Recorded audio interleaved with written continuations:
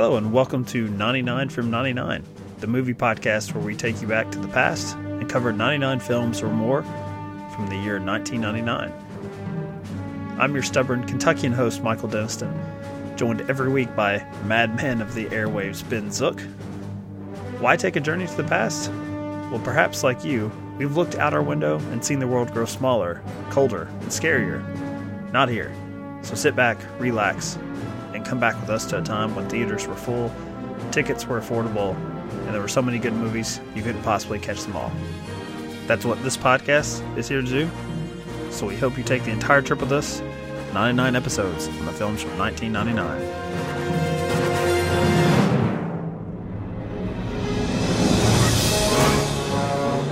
I want you to hit me as hard as you can. I'm scared to close my eyes. I see dead people. I believe you have my stapler. Now that I've met you, would you object to never seeing me again? This is not just a couch. It's just our couch! Take the red pill, and I show you how deep the rabbit hole goes. You leave the light on after bedtime. I always thought it would be better to be a fake somebody, a real nobody. Are we gonna air it? Of course not.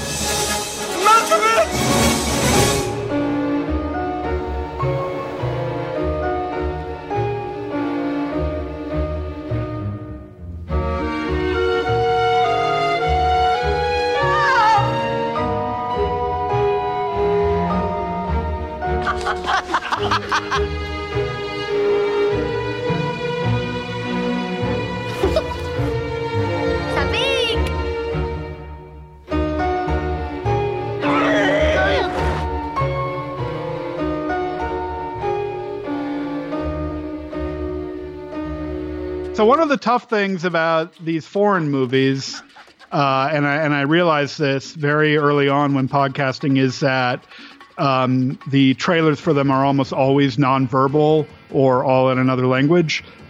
So it really does put a lot of pressure on us to reiterate the plot in a somewhat cohesive way without really giving away the any of the twists in the film. And this one has one pretty early on. So I guess All About My Mother is about Manuela here, an Argentine nurse. And she has a tragedy in her life, let's say, that ends up leading her back to the village that, she grew up in, and where she had her first love. Yeah, her first love. And basically the place she was in when she was younger, when she was a young person, and she has to, meet all these people from her past and kind of find out about the tragedies and things that are happening in their life, and then kind of, wrap it all up and make everyone happy and hunky-dory. And see, I don't think this is working. Well, I think Almodovar, that's, that was probably close to what his 30-word treatment was, Well, I do like that it finishes with make everyone happy, which I guess is, that's a way to pitch your material. Is it safe to say this is like his breakout work as far as over here in the States? This won Best Foreign Language Film at the Oscars, and it seems like he was at least a name in indie film circles going forward, working with bigger stars. He works with Penelope Cruz quite a bit after this, I believe. Well, Cruz was one of his discoveries, really, and so was Antonio Banderas, and the thing that's sort of one of the interesting things about him is that as big as they have gotten, they seem to still like working with him, and they both were just in a movie with him last year. Did you see it? The Pain and the Glory? The Glory and the Pain? It played for about 5 days here at our art house, and then was brushed aside. Pains of Glory, I think it was called. Pain and Glory, I think. I don't know. I'm assuming you saw it and you didn't care for it? Are you poking fun at it? I liked it. I liked it. He's an interesting filmmaker. He's someone I think, I think he kind of like peaks really early in his career, and he has this like 10-year period where he's, extremely influential on both American films and foreign films. And now he's sort of like, well, I've said everything I wanted to say, and he just kind of drifts in and out to different projects. I did not see the comedy that he had before that about the flight attendants. I don't remember that one being well received. Probably not. Yeah, I thought Pain and Glory was a decent movie. It's not as plot driven, as either this or. Okay, so I'm really curious if you've seen Talk to Her, which comes out 3 years after this. No, I've seen Broken Embraces, The Skin I Live In, Voltaire, which is my favorite of his. I don't know if I've seen anything else. Those are the ones that come to mind, probably because those are the ones that I like quite a bit. See, I think that's kind of like, not the best way to watch his work. I think Talk to Her is probably the most easy to comprehend and digest and everything, and the one where you can look at and say, okay, I see why this guy is thought of, the way he is. It's a pretty impressive film, and I'd be interested to hear what you have to say about it. All about my sorry mother. To disappoint. This is a show about the year 1999, sir. So blame him, not me. I do think when it comes to like these big foreign filmmakers and everything, it helps to try and tackle them like strategically. For example, I think like I don't like the direction of this at all. You're sounding like a Marvel fanboy. Like that's not the proper order to watch. I'm not saying it's the cinematic universe. It's really interesting to hear what you had to say about Talk to Her, because I do own it. How about that? You own it? Oh, wait, on Blu-ray or DVD? I actually own it on DVD and digital. I bought a bunch of his movies on iTunes as well. The Blu-ray of Talk to Her is kind of elusive, so that's why I was a little excited for. Oh, okay. You're planning your heist, I see, on your next visit. Yeah. Okay. Talk to Her. So Talk to Her. So it's all about my mother. You're right. It kind of begins, his sort of like introduction to audiences in the United States. I guess some people would have known him from Women on the Verge of a Nervous Breakdown or Tie Me Up, Tie Me Down. Both of those were well talked about when they came out. But you're right. All About My Mother would have been like a big breakthrough film for him in 1999. And like you said, it goes on to win the Foreign Language Oscar. And then Talk to Her ends up winning the Screenplay Award when it comes out. If I'm right. And then he sort of peaks, I think, with like Bad Education. And then after that, his movies become far less personal. And so Voltaire, I like well enough and everything, but I remember kind of feeling a little disappointed that it seemed like it was him sort of artificially maturing. What do you mean by that? Sort of like, like a lot of the more zany and quirky choices that he makes in Todo Sobre. I'm butchering it. Todo Sobre Mi Madre. A lot of the like more zany choices he makes in this film and Talk to Her and Bad Education. The kind of decisions that make the film more, suspenseful and interesting and exciting. Those aren't there in Voltaire. Voltaire is kind of a very simple, basic, straightforward story, and there's nothing wrong with that. It's sweet. I like it. It's about sweet. moms and sweet daughters. Enough. Yeah. Well, what you're talking about to me sounds like nonsense. Oh, because come on. Because I've watched this one.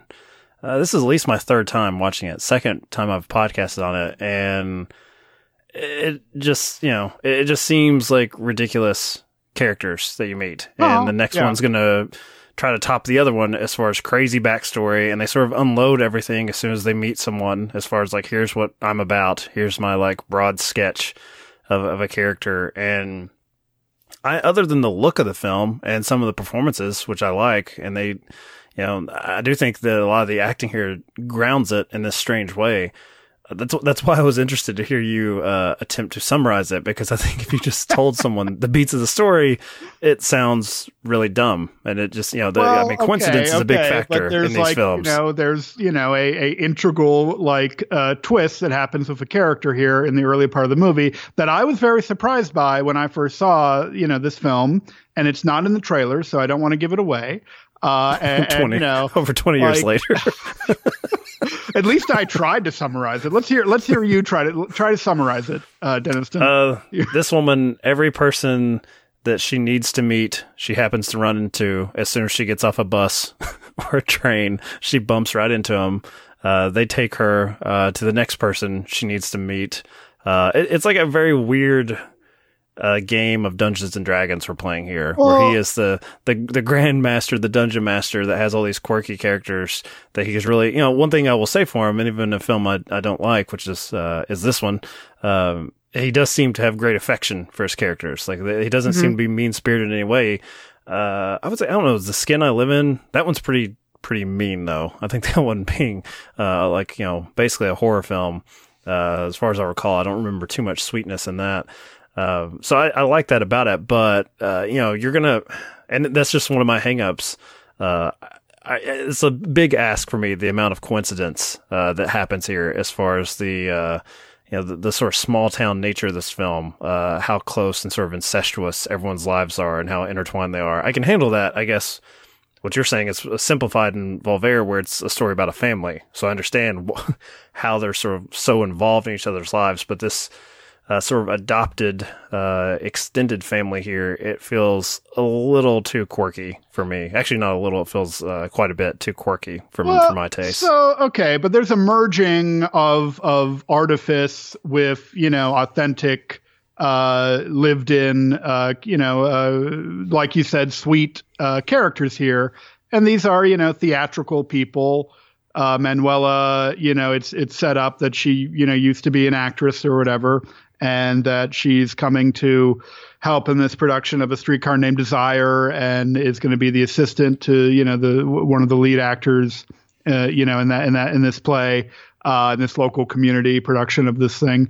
There's a lot of interesting choices going on there, and like you said, I think the earnestness of the characters, carries it a long way, and the performances, both from Cecilia Roth and Penelope Cruz, really help it out a lot. I will say I don't think it's age as well as some of his other films, but I'm a fond admirer of this one. I think we're being just a little too harsh. Well, I'm not, and certainly you're not. You're giving it a big hug, pulling it to your chest there and embracing this, which I have to admit surprises me. This does not seem like a Ben Zook joint to me at all. Why? I'm I think the sort of ridiculous broad nature of it. I just don't get a read that this is something that you would normally like. But you sound like you're a fan of the filmmaker himself, so I don't know. Was this like, your fourth or fifth film of his that you'd seen up to this point, or was this like a first watch of his because of the Oscar hype? This is probably the third film of his that I saw. And I saw it in theaters, not when it came out, but at like a repertory screening of it many years later. I think I saw it probably around the time that Voltaire came out. It may have even been, in combination with like a screening of Voltaire. And I don't know, I've always had a fondness for it. This character's, central tragedy that is haunting her, colors the film a lot. And there's not a whole lot concretely for me to say that, okay, this is what Almodovar is trying to get across. And in many regards, Pain and Glory is like that as well. It's kind of meandering and ponderous. But you still have sort of like a rooting core interest in what's happening with the characters. All About My Mother is like that as well, but it also kind of represents Almodovar at his best period in his work? Is that it? Yeah, well, I mean, I don't know how much, we can, I guess, really touch on, unless you want to get into some of the spoilers, but I'll just go based on the Wikipedia paragraph here, where one of the complex issues they list off is him dealing with AIDS. And I don't know if I always forget that that's a part of the plot and becomes like a major part of it, obviously for one of the characters. And maybe that goes to what you were saying as far as how it's aged, but there is definitely like an eye roll effect where, from this time period where I'm like, okay, this is going to be the movie disease of choice. And, the way it's portrayed, it really is, not even a B plot, but maybe a C plot, to our characters. And I don't know if I'm comfortable with how that's handled. In particular, like the character that happens to, it's a pretty big fucking ask as far as like how this character got to this point, given what we know about her. And this seems like, I know he's kind of accused of like, producing soap opera like material on film, high quality soap operas, but you get elements like that, and it really feels like this is the most soap opera he can get, is when he introduces AIDS as like a subplot in this film. I think he gets way more soap opera in some other. Okay, Julieta was a movie I did not care for from about 4 years ago. Yeah, I didn't see that one. And he's definitely, okay. You not liking this tells me you're probably not going to be an Almodovar fan in general. And I would say you find this broad. I would say Women on the Verge of a Nervous Breakdown was definitely his most broad work, and that came, very early in his career. Maybe you would like that better, just because it's not dividing itself between comedy and drama. It's a very much a pure trashy 80s comedy. Okay. Yeah, I don't know. I don't know where to. And you're right about the AIDS thing. It is it feels somewhat similar to like the way AIDS was touched upon in Rent and everything. I wouldn't say, okay, I don't want to say it's touristy, because I believe that Almodovar, has I think he's kind of doing it in a similar fashion to filmmakers and storytellers at the time. It definitely is of its time. But I wouldn't say it's one of the worst examples, of that. There was that horrible Larry Kramer play that they made into a movie on HBO. And then they won all sorts of rewards for it. The Normal Heart, who's the guy, Ryan Murphy. I remember that. People are still like bringing those, kind of cliches and two-dimensional characters to life in order to milk, Oscars and Emmys and everything. And it still bothers me. But at least, this is like the original, of that. So you have to give it a little bit of more credit. All right, then. I don't know. I'm ready to move on to something more subtle that's got a poop monster in it. That's what I want to talk about. Hold on. Was that a spoiler for Dogma? This is a strong, accomplished film that more people, I think, should check out. I think, so you take Douglas Sirk, you take Alfred Hitchcock, if they have a love child, he's Pedro Almodovar in Spain, on like a wild weekend. This sounds like an Almodovar film. Yes, you're really having to reach to get to this. If that sounds like something you would like, if that sounds like something that would appeal to you and everything, you should check out Pedro Almodovar's films. And I think you should start with Talk to Her, because Talk to Her is his most accessible movie, and you should kind of branch out from there. I think starting from Voltaire or Broken Embraces and everything and working your way backwards, it's like starting with Kagemusha with Akira Kurosawa. You're gonna think that every Kurosawa movie is gonna be like that, and they're not. Well, they're certainly gonna be long. We know that. Almodovar's movies are not that long. Not his.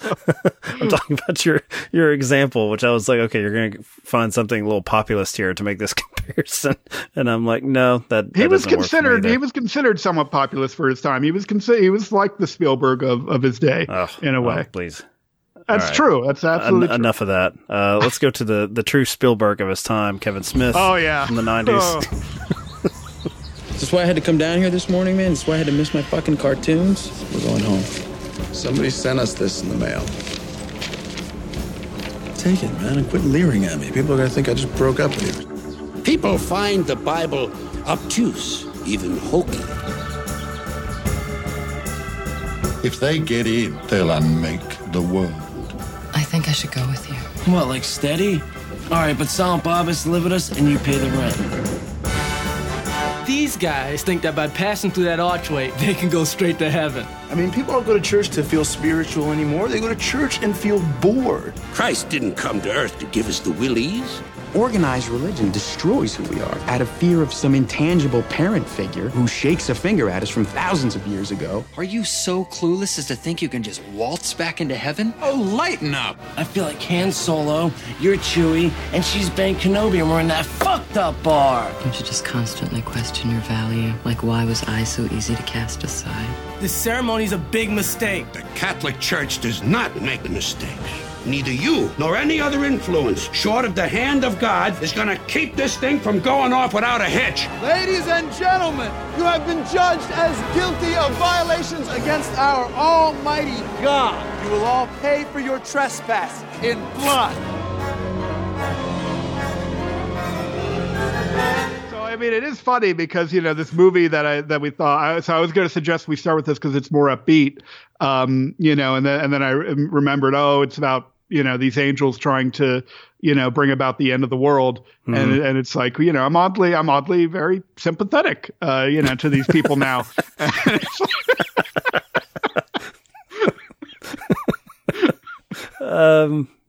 I was in a good mood for this one. I was definitely in the right mindset, I think. Although there's always a little bit of a trepidation with me when it comes to Kevin Smith, because we're roughly in the same age demo, and for this time period, being a teenage male, there's definitely like a sweet spot for me with these films that I always fear if I revisit them, I'm going to look back at myself as a dumb teenager and think, boy, you sure wasted a lot of hours and a lot of spins on that DVD playing these things over and over. And why did you find this so funny? I can't say Dogma is one that I've probably revisited that much. And what I remembered of it, was that, you know, there's a lot. This is a pretty big cast for Kevin Smith. He's, you know, if you're thinking like Chasing Amy, where you basically have 3 main characters and then a couple supporting players that, you know, get all the best lines. This is not that. And even as a teenager, I remember thinking some of these actors or some of these comedians, they can't pull off Kevin Smith's lines like some of the actors are more comfortable with. Like I truly understand Smith's affection for Ben Affleck in particular, because I think that he always comes across pretty natural for very unnatural dialogue. And I think that criticism, for me at least, did hold up. Like, I don't think Chris Rock fares too well in this film. Like, maybe when he's sounding more like a Chris Rock piece of stand-up, it's fine, but you know, there's definitely a lot. There's a lot of words you've got to spit out here, and some of it feels like it needs to be condensed.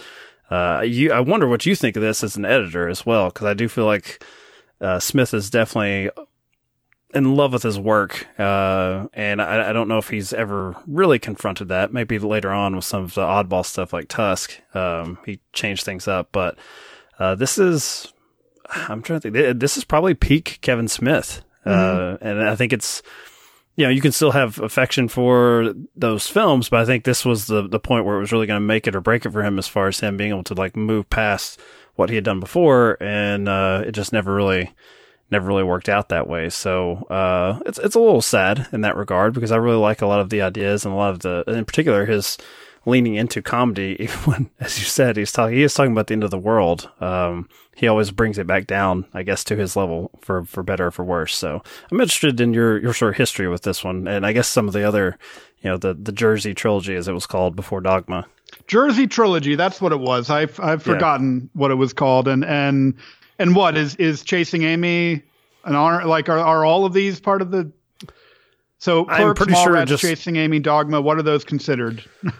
Clerks, Mallrats, and Chasing Amy were considered the Jersey trilogy, but once Dogma comes out, and then you have Jay and Silent Bob Strike Back, and then he keeps going back years later. Clerks 2, there was another Jay and Silent Bob movie came out last fall, I think, straight to video on demand. I don't think there is really a Jersey trilogy anymore. Jersey quadrilogy is what we're going to go with like an Alien box set. Kevin Smith would love that. He would love it. That's what it has in common with All About My Mother, is that this sort of represents. So that was like the beginning of Pedro Almodovar's upswing. This is, I guess, the top, the top of Kevin Smith's introduction to American audiences, and it's never really the same after that. I would say after this. So I saw this in theaters, and I have a vague memory of being like a Jay and Silent Bob fan, and I'm pretty sure I'd seen at least Clerks and Mallrats at this point, and I really liked it in theaters as a kid.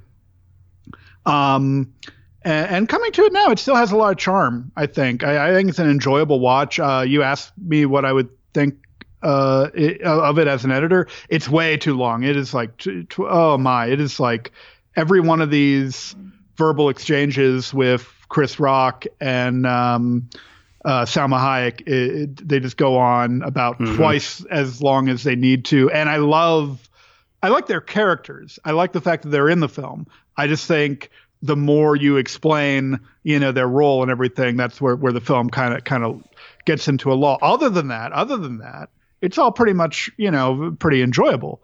Now after Alan Rickman does a much better job with his expository dialogue. I agree. You can tell though, I don't think it need to be stated that Alan Rickman, a bit more of a professional actor than Chris Rock or Salma Hayek is, and that point, he does wonders with his material, because they're all the same. They're all there to our main character Bethany. Yeah. Different people visit her and keep explaining to her what's happening and what's going on. And in that regard, it's kind of strange. I think that actually Jason Mewes and Kevin Smith as his silent partner, I think they come across great in this. Yeah. All they do is react to things. They don't have any of the boring bits with our main character. It's really what their original purpose was supposed to be. They were supposed to be, these like side characters that, you like and you enjoy, but you don't necessarily, you're not looking for them to have it. They're flat characters. They're supposed to be very flat characters. And then when he kind of, right after this, I remember seeing Jay and Silent Bob Strike Back in theaters, and I remember having a good time with it. But in the back of my head, I was, even as a kid, I was saying to myself, this is like the biggest inside joke of all time. And I think going back to that well one too many times was a mistake. I think by the time he hits Jersey Girl, he's completely exacerbated that sort of like 90s nostalgia that people may have had for him. And then I haven't seen many of these films he's made after this. I've never even heard of this Yoga Hosers title, and I think I could say with a lot of confidence, I don't need to see, these movies. I don't need to see Cop Out or Tusk or Jay and Silent Bob. Tusk was interesting. I actually wish, and maybe I was wrong saying, Dogma is clearly the peak, but I think with Red State and Tusk, there was an opportunity there for him to kind of rebrand himself, because he's an ideas guy, right? Dogma is all about just this idea of these angels basically looking for other job opportunities, and that's going to usurp the entire entire world. And so you didn't see Red State either? I did see Red State, and I didn't care for it. I thought it was too preachy. The central premise is very absorbing and captivating. And then he just I think one of the big problems with him is that he feels like he has to take things to the next step further. It can't just be an interesting thriller about, about these guys who are incorrectly, picked up and held as hostages, for because they think they're gay or whatever. He has to take it a step further and have the big, Red State I was not a fan of. I really like John Goodman in Red State. I really thought I liked that character, and I liked him. Another professional there that's able to deliver Kevin Smith dialogue. So you're mentioning dialogue. Something I thought about Dogma, and the Dogma. The first scene we get with Affleck and Damon here is a really dialogue heavy patch. Of several pages of, them coming in and him telling this nun to, give up the faith and blah, blah, blah. And it goes on for quite a long time, but I really like it. I really miss movies like that. And it kind of reminded me that in the 90s, that was sort of like the way for writers to show that they were writers, and was to have these like really long wordy things and everything. And I as self-aware and how corny as it might come off, I find more to like about that than the sort of, oh, hey, let's have a big visual moment of, crap or whatever, which is what we see in the first 15 minutes of, most independently minded movies today. And speaking of crap, so you get to talk, I'm passing this off to you, and you better, run with it. Go ahead. The poop monster. Yeah. The shit demon. I think it's aged pretty well. I think, it's funny. Like I was perusing some like Letterboxd reviews and stuff, just seeing cause I think we talked about probably, if there was any degree of passion from us, it was with Boys Don't Cry, as far as what the younger generations are, how they're responding to works from 1999. And I wondered with Dogma, because I can't imagine an early 20s or teenager now really being that into Jay and Silent Bob. Because one of the things like you're talking about when you watched Strike Back was like, okay, that is I've enjoyed this, but now it is time to put away childish things. I said to myself that day, okay, it is. I am a sophomore in high school. I am more mature than this guy making these movies. So he had something that I don't remember if it was on one of his DVDs or it was a talk show appearance where, when asked, why stop? Why stop? We love Jay and Silent Bob, and he had a pretty good response, which was like, hey, at one point, you're not going to remember this. And this is still like when he's saying this, it's only been a few years. But at one point in the early 90s, everyone thought Pauly Shore was hilarious. And they loved the way he talked on MTV. And when he showed up, to make an appearance, to introduce a video or whatever the fuck he was doing, people loved it. And then he just kept doing it because, it's good money and people enjoy my presence. And then all of a sudden, people were like, fuck that guy. I don't want everyone to see his face again. And he said, I don't want my characters that, I have, a great deal of respect for, because it's given me this position, this voice in this field that I adore. I don't want them to be something that people hate. And I guess he was good on his word, until Jersey Girl failed or whatever. And then he went back. But Jersey Girl is sort of like the Creed song that was about his child. It feels like that. It feels like someone trying to make a personal movie about having a child that just just becomes way too corny and self-important. And so, I mean, we've kind of danced around it, but I mean, this is a movie that's about faith. It's a quirky representation of Kevin Smith's feelings about God and faith and everything. And I feel like one of the odd ironies of life is that if this movie was to come out today, I think it would have much more of an audience than it did in 1999. Well, I was going to say, I didn't see people, I saw some reviews saying oh man, the visual effects, that poop monster, that's not aged well. And it made them seem incredibly young and ignorant to me, because I'm like, wait a minute, young whippersnapper, it didn't look good then either. It's not like we were sitting in the theater thinking wow, that's amazing looking. How did Kevin Smith get the money from Miramax for this?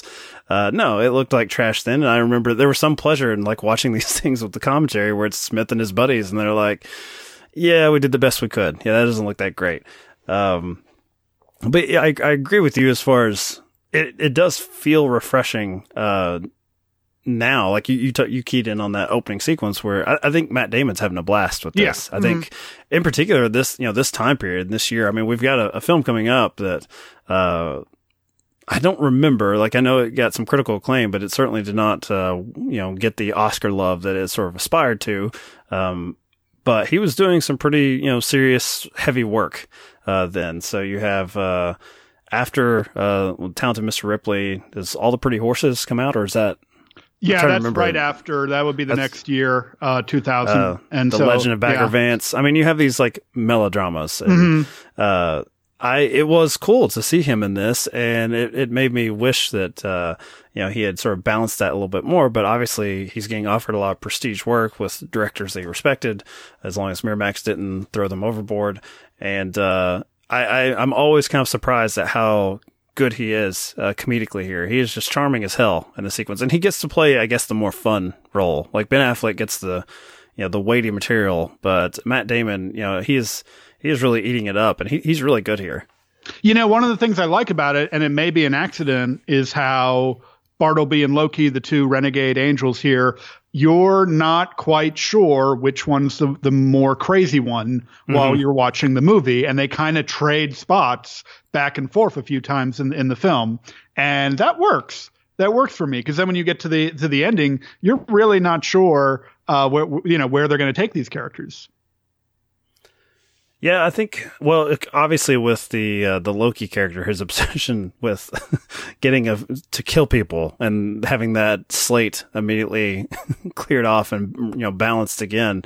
He definitely seems as the crazy one. And you have the adult in the room as played by Ben Affleck. He has a great line in that beginning airport sequence where he's trying to key in Loki to his plot that they're going to brew, and he tries to hand him the newspaper, and Matt Damon just reads the headline and doesn't know. It's like, what does that mean? He's like, you have to keep reading, and tells him, like, please stop staring at me. People are going to think I broke up with you. Like, there's a dynamic there that I really like, and I wonder if it actually was hurt at the time in the way Smith was talking about Jay and Silent Bob, if maybe this came... I mean, this coming out in fall of 99, do you think this was too long after, like the Good Will Hunting buzz that people were kind of sick of, like, seeing? Obviously, Ben Affleck and Matt Damon have not done a lot of movies together, but in particular, at this point in time, they were still tied at the hip as far as if you looked at, a magazine article or any sort of press, it was, the Good Will Hunting boys. And I wonder if that was a little too cute then, that people maybe don't think about as much now if they watch it. Well, it did actually surprisingly well. And you mentioned the commentary, listening to it, on one of the commentaries, Smith mentioned that, basically it making $30 million at the box office total meant that he had been like ushered into a higher echelon of filmmaker. And I do remember even as a kid that people were surprised that this managed to do that well. And maybe because of the big cast and everything, maybe we look at it now and we think, oh, well, this must have been expected to take off or whatever. But this is actually a really small film. And in that respect, I do really appreciate it and have sort of an admiration for it. You mentioned the poop monster. I don't like the poop monster on a story level decision. The visual effects, fine, whatever. I don't when it comes to movies like this that are obviously made on the cheap, that are obviously trying to do a little bit more than what they have the means to do. I give stuff like that a pass, and it doesn't bother me. But the problem, I like the poop monster. I like him more than the skating hockey demons, as far as like a goofy visual. I'm definitely pro poop monster. The poop monster just feels like a middle schooler's, idea of what like an enemy could be in this kind of story. And I don't think it works. I think it's just gross. And here's the kicker. Here's the kicker. So the poop monster was originally supposed to have, more scenes, and basically got cut out of the movie. So the poop monster was originally supposed to come back in the final scene of the movie, and Silent Bob was supposed to fight with him. And then, so this is where we're going to go down the rabbit hole of the DVD extras, which is pretty extensive for Dogma. But there's like a good hour's worth of deleted scenes on this out of print Blu-ray that I was able to find a copy of. So the original ending, and this is a spoiler alert, I guess, spoiler alert for Dogma. The poop monster is supposed to fight with Silent Bob, and then Bethany was supposed to get killed by one of the hockey kids who had, popped back up randomly. And it's a very like long, like 4-minute scene that sort of interrupts what's going on at the church. And they wisely, changed that so that it would just be, she gets shot with like an electrode or whatever through Bud Court, the hospital patient here. And I mean, that works so much better. The other thing that so it's funny because Kevin Smith talks about these things that he took out of the movie like they're really precious and everything. I found them mostly to be completely unnecessary. They're just much more of the same notes being hit over and over and over again. And there was like, honestly, they could have gone even further with in terms of cutting out all these different moments and everything. Yeah, as far as bringing something back, I'm fine with Jay just trying to get his sexual favor that he was promised if it was into the world. That's it. Then we can get close to wrapping things up. And you're also taking focus off of Bartleby at that point, which I don't like. Like I don't even know why you need the poop monster when you have this angel that has completely lost it and is replicating the attempt at the throne that Lucifer did. And the only other thing that I noticed from watching these, deleted scenes was that there is a pretty integral scene with Linda Fiorentino that was supposed to occur during the beginning that establishes, that why she is an abortion doctor, psychiatrist or whatever, and, how she got, how she got to that place in her life. And it details her first marriage and her losing a child and everything. And it's way too much of a downer, and it's too long of a scene to have at that point in the movie. So I understand why they took it out, but I do think the film kind of suffers because you kind of sense that her character doesn't really have much. She doesn't really have much of an arc when you think about it. She's bored at church, and then by the end she is more inspired, and it's enough to hang an adventure comedy on and everything. But I definitely think you do kind of miss something with the Bethany character by taking that out. I wonder if that's just a lack of enthusiasm for the material based on the actress, and maybe Smith for the actress, because I feel like I've heard him say that Garofalo, like if he could do it again, he would give Garofalo the lead part, which is, that's pretty bracing material there. Look, Linda Fiorentino, she got dealt a bad hand. So have you ever seen a movie called The Last Seduction? I think that's that and Men in Black are like the only things that come to mind with her as far as her two big, hits. Men in Black obviously financially, but I do know Last Seduction is like what put her on the map. But if I remember correctly, did that had Oscar buzz, but it had like aired on like Showtime or something? Exactly. First, I think it was HBO actually. It was ineligible, right? Yeah. And so she got dealt a bad hand, and I feel, I don't think she's bad here. She's better in this one scene that they deleted from the movie. And so I kind of feel bad for her in that respect. I do think she's good in the train scene, where she's talking, where her character and Bartleby and Loki happen to meet up, and they have that's a really good core scene of the movie. And it's one of those interesting things where it's like you can just get these two interesting characters that you've set up talking to each other, and you can have a lot of really interesting stuff going on between them. I still think probably a better movie without her. You probably, like, no offense to her, but she does stick out to me as awkwardly as like Chris Rock does, who's not, I don't think he's ever claimed to be like an actor. He's a likable enough performer as far as if he's within that range of like Chris Rock material. But yeah, I think there's definitely some trouble spots, and I'll put a lot of the blame here on Smith. I think he just like I just don't think he had the enthusiasm for his lead character as played by her. That he gives all of the best material to the supporting players. And we haven't even mentioned one of my favorite supporting players who, he had a bit of a tumble with, what was that movie? Mumford, earlier this year. But he's back in pure form in Dogma. I remember you saying he should have taken the lead role in that. What's wrong with me saying, let's get rid of Linda Fiorentino here? Well, I just... Because you have an unnatural hatred for Mumford. I feel bad that Linda Fiorentino didn't get much work after this. I do think that, I respect Smith for coming out publicly and saying that he had issues with Linda Fiorentino, because so many people, they cover all this stuff up with the bullshit of, oh yeah, everyone was great, everyone was so wonderful to work with, blah blah blah.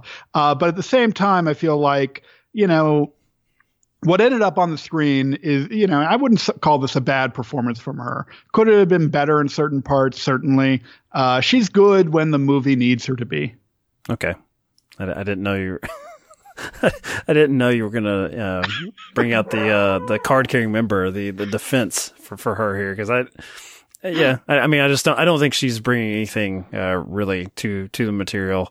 But that's fine. Like they just cut around her, right? You just cut around your lead character. I think Janeane Garofalo, there would be an expectation of her to be more witty and kind of sardonic and pessimistic and cynical about some of these things that are happening. Whereas with Fiorentino, you can kind of see that warmth beneath her and everything that allows her to believe that, oh, these are the two prophets I'm supposed to follow, blah, blah, blah. With Janeane Garofalo, okay, maybe, but I do think having Fiorentino was probably the right choice, even though it sounds like she didn't have a good time in the movie. What about Alanis Morissette here as fine. The big boss? It's a smart decision. Final battle. It's a smart decision to have especially for today, I don't think many people would recognize Alanis Morissette, but I think in 1999, she was such a big celebrity that to have someone like that who is so well known for her singing voice, and then have her be unable to speak and everything, there's a bit of a smart decision making going on there. All right, we can agree on that.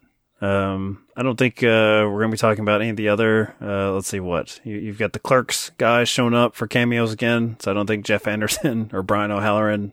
Like you said, it's a big cast. It's hard to cover all these people. And boy, I really miss Jason Lee. I don't understand why we don't. What do you mean you miss him? I'm sure he's he's not completely off the map, is he? Like he's mostly. It's like, what is the last thing he did? Jay and Silent Bob reboot. There you go.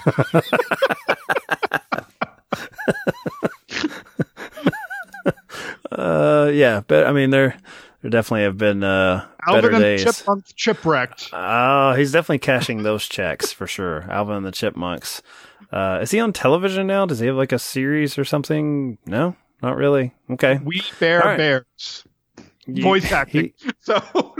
Not is really. He like raising like 7 kids or something? Is he just doing? He's got 4 children. Maybe, but and it is sort of sad. Like, do you think that Kevin Smith could get the whole View Askew family back together and make something? So interestingly enough, on the eve of Harvey Weinstein being sent to jail and all that, apparently one of the last things that Weinstein wanted to do was a sequel to Dogma, and he was arrested before.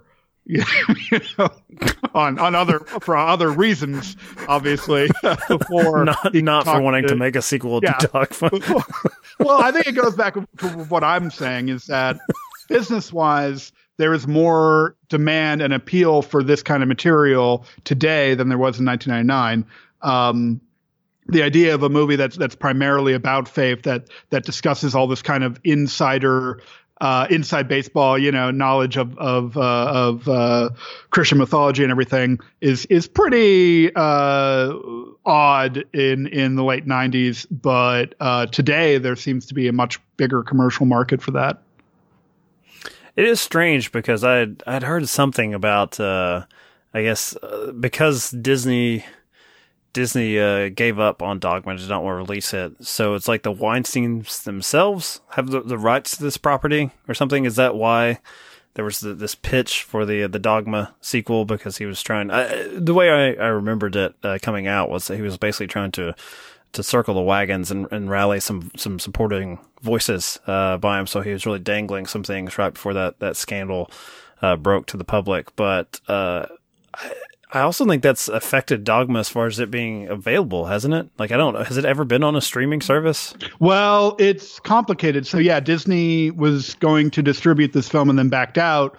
Probably had something to do with that scene where, Matt Damon shoots a bunch of people in a boardroom who are all, who all have been, their whole careers have revolved around this movie, Moose animated character or whatever. Not so subtle. Kind of a weird decision to make there. I'm sure that was probably why. And then Lionsgate ended up being the distributor. And so I don't know who would hold really the rights to it. I would assume maybe Miramax would.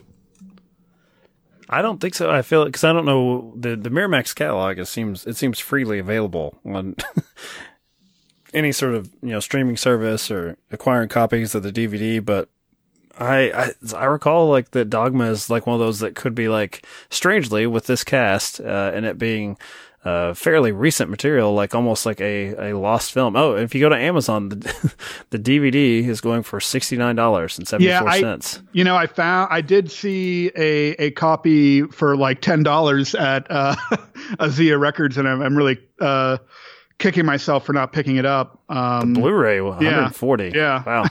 I have a copy of the DVD on my shelf, but it doesn't. I don't think it has the slipcover anymore. But yeah, wow. We are approaching peak nerd territory with this. And this is the part of the show where I'm getting enthusiastic. I'm looking at all the money sitting on my shelf. But I'm surprised we talked this long about this title. I thought this would be kind of quicker. Or no? I am not, because the other movie is garbage, and this was nice. Jeez, this was wow, pleasant. Man.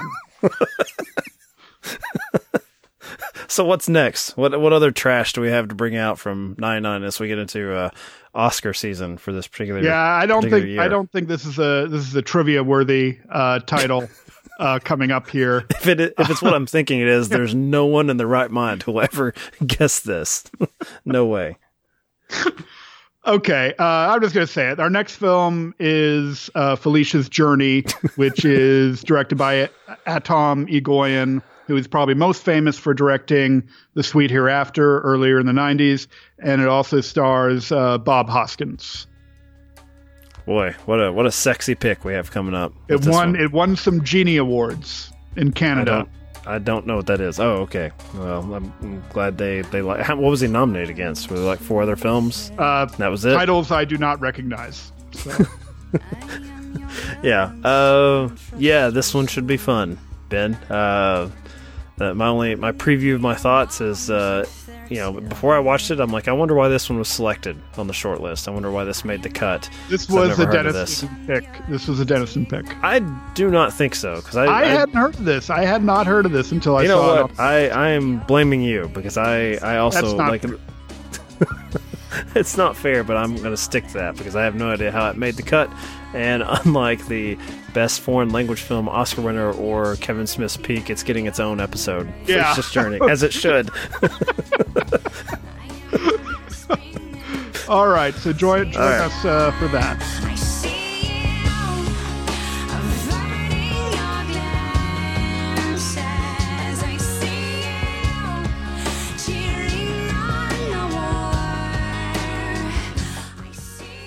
And if you'd like to continue the conversation with us, feel free to do so on Twitter, Instagram, or Facebook at 99 from 99.